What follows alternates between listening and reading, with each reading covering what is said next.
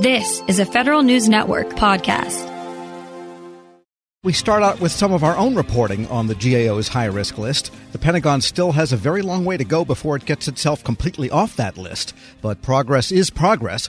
GAO's latest biennial list published this week gives DoD credit for better management of its more than $1 trillion in real property. The result? It's one area the GAO deleted from this year's list. Federal News Network's Jared Serbu has written about some of the reasons behind that decision. He joins me now. And Jared, let's begin with why they're off the list. There are multiple reasons, but I think one thing that keeps coming up over and over again in the GAO's description of why they made this decision, Tom, is connections back to the base realignment and closure process, which, as we all remember, DoD had been requesting throughout most of the Obama administration, 2013 through 2017, and never got a yes on that from Congress. I don't believe they ever actually requested it in the past 2 years under the Trump administration.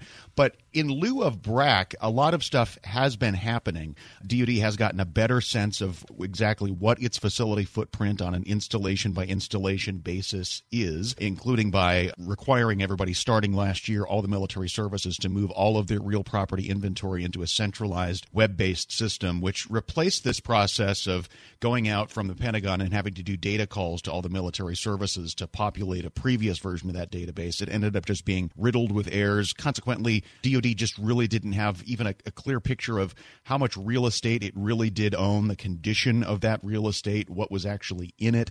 It calls to mind something Tom Modly, when he was Undersecretary of the Navy, always brought up starting a couple years ago, when the Navy had discovered tens of thousands of spare parts in a warehouse that they ended up being able to repurpose back into F-18 aircraft. And it wasn't just that they didn't know the parts were there, they didn't know the warehouse was there. So that's the sort of stuff that DoD has been getting better on over time. That's just one example. I was going to ask, because that same time they were doing all this counting, there were also reports, which you chronicled, of the terrible condition of many of the warehouses, docks, naval repair bays, and so forth. And so maybe they discovered a capital need at the same time they were simply inventorying everything. I think that's part of it. And not to bring this back up to my obsession with BRAC, but I think this also is an area that is tied to BRAC. In lieu of being able to actually have the legal authority to go in and close down and sell off excess infrastructure, there has been more of an effort to figure out exactly what you have, which would normally be part of the BRAC process.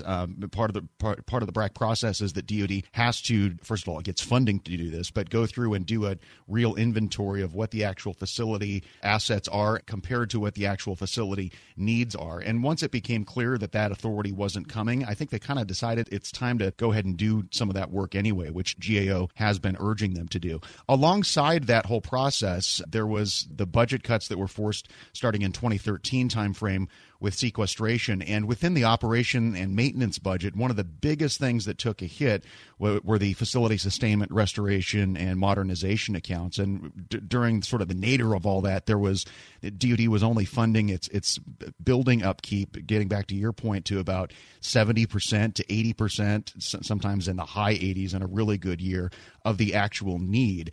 And after several consecutive years of that and several consecutive years of deterioration, the Army, for example, decided, all right, let's just bite the bullet on the one-time costs of doing demolition to what we think are unneeded facilities or actually unoccupied facilities, rather than spending all this money to keep them in reasonably good repair, because those are going to be ongoing bills over time. So that's another issue that GAO raised. They have started to make some smart decisions, getting rid of, not closing bases, but getting rid of facilities on those bases that were completely unoccupied and unusable. We're speaking with Federal News Network's Jared Serbu. I guess this is all a good argument for knowing exactly what you have. But then, as you also have noted and reported, there's plenty of DoD programs that are nowhere near off that list yet. Yeah, this is just one that DoD had on the list, and there are still 5 out there, and they are big ones. The whole weapons system acquisition process, DoD financial management, DoD business systems modernization, DoD's approach to business transformation, and DoD contract management. Absolutely huge issues that I would not expect to come off,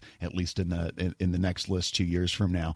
And the DoD financial management one, the fact that that's still there in a way gave some cover to the issues that were under the DoD support infrastructure management issue, because that whole topic of inventorying DoD's real property assets and what's contained in those warehouses, that is absolutely a financial management issue that's directly tied to the financial audit and is the reason that they started going back and doing more careful inventories of those facilities and finding all of those spare F-18 parts. And because DoD financial management is also its own separate high-risk area, I think GAO felt a little bit justified in saying, all right, a lot of these remaining issues that are connected to real property management really are financial management issues, and we can account for them there while letting DoD off the hook on some of the improvements that they've made in the real property area. One of which, and we haven't talked about all of them, but another really big thing, I think, is that DoD has done a much better job of figuring out where it's potentially wasting money on leased space that it doesn't need. Just taking the case of the Army again, for example, they had very close to 4 million square feet of leased office space in the National Capital Region, and they've gotten that down to just about 1 million